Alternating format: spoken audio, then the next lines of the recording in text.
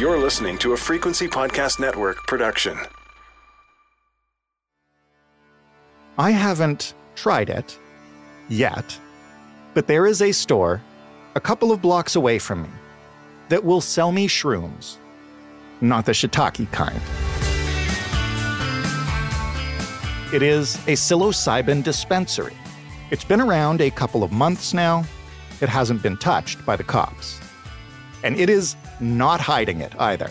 There are giant neon purple mushrooms lit up in its blackened windows. It is amazing how quickly things change when it comes to drugs, and especially right now when it comes to psychedelics. But then again, as we will learn today, some things never change. The past few years have been a whirlwind of breakthrough research into medical applications of the drugs once linked to hippies, bad trips, and raves. MDMA and psilocybin have been given special status by the American FDA, and there are various levels of access either approved or coming soon here in Canada. Most of the research and access centers around mental health, specifically PTSD and severe depression. But if the saga that ended with legal recreational marijuana has taught us one thing, it's that every door that gets opened a crack when it comes to drugs tends to eventually end up blown off its hinges. So, here comes the psychedelic renaissance, and it has been brewing, literally, for decades.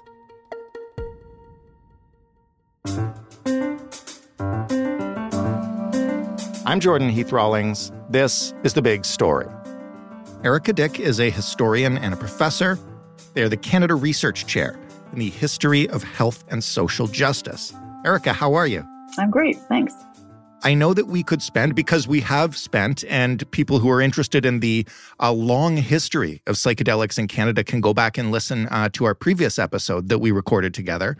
But I do want to briefly touch on the history of psychedelics in this country because it's so relevant to what's going on today. So maybe just start, when did psychedelics gain the awareness of scientists and researchers in Canada? What happened? Yeah, Canadian researchers were interested in psychedelics in the early 1950s, and probably Canadians in a larger sense gained access to this when there was a Maclean's magazine article published in 1953.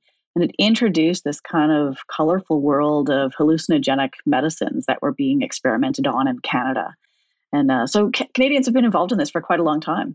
And what is the history of using these drugs for research or for issues like mental health and trying to treat them as medicine? Because this is what's happening now. It's not the first time this has happened, I guess. Absolutely. I mean, I think there still is some stigma and cultural characterization of psychedelics as these recreational drugs or substances or experiences that people have reached out for to enhance the listening at a Grateful Dead concert, for example.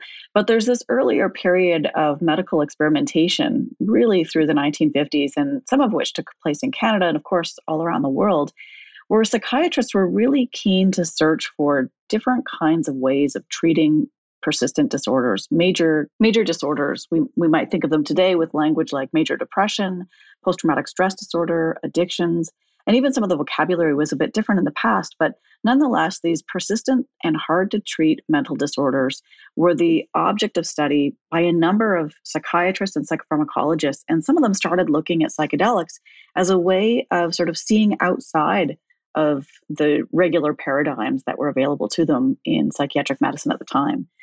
And even to the extent that researchers and trainees were taking psychedelics themselves in an effort to appreciate what it was like to experience psychosis or what it was like to experience a hallucination. Those kinds of, we might think of them as brave, or some may now see them as unethical, or really part of that earlier history. How did it come full circle? And I guess the first part of that question is why didn't that really continue? Was it just like the counterculture wave of the 60s and they took on a different stigma and so they were ignored for research purposes for a while? Or has it always been happening in the background? Yeah, I think it's a little bit of both. I think the counterculture, the sort of hyperbolic expressions of people taking drugs in a recreational way certainly contributed to a backlash against psychedelic research. But there were also methodological problems. There were challenges that psychedelic researchers were really struggling to find a good way of measuring the efficacy of psychedelics. How do you measure something where some people see God, other people have a psychotherapeutic experience or a mystical one? And the language of medicine and the methods available to pharmacologists were not really well suited for establishing meaning in psychedelic experiences. So I think those two things kind of work together to challenge the continuation of psychedelics. How did that change? When did that start changing? I know we're going to talk in a couple minutes about the last couple years and what's coming now, but you've referred to it, and I've seen it referred elsewhere as psychedelic renaissance. When did that begin? The coining of the word psychedelic, or the phrase psychedelic renaissance, comes from a child psychiatrist in the UK named Ben Sessa. He published this in 2012, but it really refers to a phenomenon that I think a lot of us have been studying and recognizing that has been kind of brewing for decades. And I think you asked before whether, this halted the medical research, and some did go underground. And I think this is really a fascinating part of the resurgence, that there has been a longer legacy of psychedelic exploration, some of which ties us back to, much, much older traditions of indigenous uses, ceremonial uses often of psychedelics, but also underground users in the rave scene, for example, or underground chemists who introduced new compounds into this area that weren't criminalized. So they were technically legal, although some of them were later criminalized. But there's a whole psychedelic underground that kind of flirts with the law in a variety of ways that has also been promoting a resurgence or reemergence of psychedelics in medicine. And I think those things are coming together now in a really interesting and there's a real urgency to this sense that psychedelics are now going to help us to improve our healthcare systems in dramatic ways. And it seemed to come out of nowhere, at least in terms of that urgency to, I don't know if legitimize is the right word, maybe it is, but in terms of like practical applications towards especially mental health. I can't count the number of research pieces or even just feature stories or documentaries I've seen in the last, 5-7 years that seem to show that these treatments work? It's really been dizzying. I started working on this this kind of history in the early 2000s, and the conversations were even kind of hushed at times, even of the contemporary scene. But now it's really hard to keep up with the pace of research coming out and the media coverage of this. So whether it's celebrity testimonials or breakthrough therapy designation, which we've seen now with MDMA and psilocybin mushrooms for PTSD and major depression. These are really big changes on this landscape that are adding to the momentum of psychedelic science and medicine. And like you say, it's almost daily we see changes both on the medical side, but also on the regulation side. You mentioned a couple of breakthroughs there. I know we can't go through all of them, but maybe if you could just explain the breakthroughs in psilocybin for PTSD or any of the other drugs. Yeah, so both psilocybin and MDMA have been granted breakthrough status by the American Food and Drug Administration for their treatment of PTSD and major depression, respectively. And what it means to get breakthrough status is that, based on trials, so phase 3 clinical trials now, they find that these medicines, then this is in combination with psychotherapy. So this approach is better than anything that is currently available sort of in the marketplace or in the healthcare landscape. Those are very significant designations to now associate with drugs that have been criminalized and prohibited for, in some cases, almost 70 years. This is also changing, I think. You're putting pressure on researchers in the psychedelic community to identify some of those significantly better opportunities for other psychedelic drugs, but also to kind of compare that with some of the other standard psychopharmaceuticals that are available. And I think part of this is just the tip of the iceberg in terms of maybe changing the way we think about the relationship between psychopharmacology and mental health treatments. What is Health Canada specifically doing towards this right now? Can you tell us? I gather there's some trials going on in Alberta? There are a few trials across Canada, and that number is increasing regularly. Health Canada has been watching this space very closely. And I think paying attention to both the trials, but also individual patient requests and individual psychiatrist requests for access to psychedelic medicines. Where we've seen the most movement in Canada on the individual level is in areas of palliative care or end of life anxiety associated with a palliative diagnosis. And I think that really dovetails or brings together different priorities in the Canadian health landscape right now. We see conversations around medical assistance in dying or, the MAID policy. We see this focus on dying care, another area of Canadian innovation. Palliative care is a concept that was coined in Canada, although people have been dying in humane ways in other parts of the world, of course, for a long time. It's not a new thing. The Canadians are kind of proud of this. And so bringing together elements of dying care and psychedelic care, I think, seems appropriate. But Health Canada has started to move away from that particular focal area and look at trials now on a wider basis. So looking at some of the addictions research that we're seeing in the United States in particular, and looking at major depression, PTSD. And I think we're maybe a little bit slower by comparison with the United States in terms of developing those trials. But as I say, I think Health Canada is very keenly aware of what's going on in these other parts of the world and is starting to make room for broader-based trials.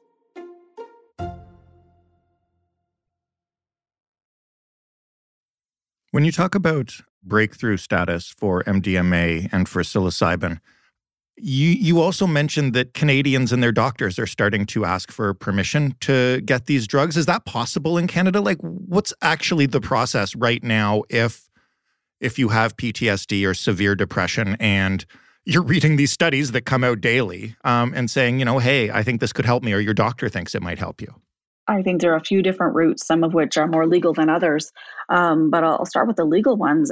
For Health Canada, as I understand it, and I'm not a policy expert, I'm a historian looking at this, but right. As I understand it, there are at least two different routes that are open to a variety of things that are not specific to psychedelics whatsoever. Patients or individuals can apply for access through a Section 56 exemption, and that's where we saw the first just under 200 cases, I believe, of applicants to Health Canada. So this is an individual case by case. It's not through doctor's permission. It's people like Thomas Hartle, who's been featured a lot in the news media and is my friend here in Saskatoon, who was granted access to psilocybin for his end of life anxiety. Now, that doesn't guarantee that he has access to a safe supply or that he has access to a therapist, but it does work on an individual basis. But I think as word got out and as the studies are mounting, more and more people were applying for that. And it was no longer feasible for Health Canada to keep doing this on a one-to-one, case-by-case basis. They've also allowed for some exemptions with a special access program. Now, physicians can apply for access to the special access program. Now the liability under those circumstances lie with the physician to determine the safety and efficacy of any particular treatment that may not be otherwise sort of widely available. And psychedelics certainly fit into that category. So there we've seen physicians or trials being granted access to psychedelics through a different application process, still under the aegis of Health Canada. What we hear in the news these days, I haven't spoken to Health Canada representatives to confirm this, but that there are backlogs on both of these processes. And so I think there's some kind of ongoing frustration. And this is where we'll get into the kind of quasi-legal aspect. We know that there are places in Canada that are turning a blind eye to access to some psychedelics. Now, these are municipal laws. In Vancouver, for example, we've seen the most action here, but I believe Toronto may be in the same category, and there could be other places as well, where you might be able to buy your own psilocybin. And some clinics are offering integration sessions. So this is a kind of gray area now policy-wise, in that you or I might be able to find a legal supply of mushrooms, take it on our own, and then go and visit a sympathetic psychiatrist who doesn't necessarily give us psilocybin mushrooms, but talks to us about our experience. And I think as access is restricted, we may see more and more of that happening, which kind of creates, I think, both some policy and I think some safety issues that we need to be mindful of. That's what I was going to get into next, which is, as this becomes more widely available or as, more doctors are able to access it once we clear a backlog, are we heading for, and listen, I'm old enough to remember when we first launched medicinal marijuana in this country and, people would go get prescriptions kind of by any means possible and get access to this stuff. And it wasn't always clear whether it was for real medicinal reasons or just because they had a sympathetic doctor. And, you know, when you're not all the way in on legalizing this or making access easy, how do you monitor who gets it and for what? I think this is a perennial issue, and again, not exclusive to psychedelics, but we've seen this play out in the past, that supplies are notoriously difficult to control. And what counts as medicinal or health is really challenging to determine. I mean, if I feel better if I take psychedelics and listen to music by myself, we probably don't assume that that's a health issue or that I'm doing it under sort of a prescription basis. But there are about 70 years, and much longer, of course, of people doing this on their own and developing strategies for staying safe, for taking care of each other. And I think some of that momentum is also beginning to push us to think more broadly about what counts as a safe environment or a healthy space, how we should use these.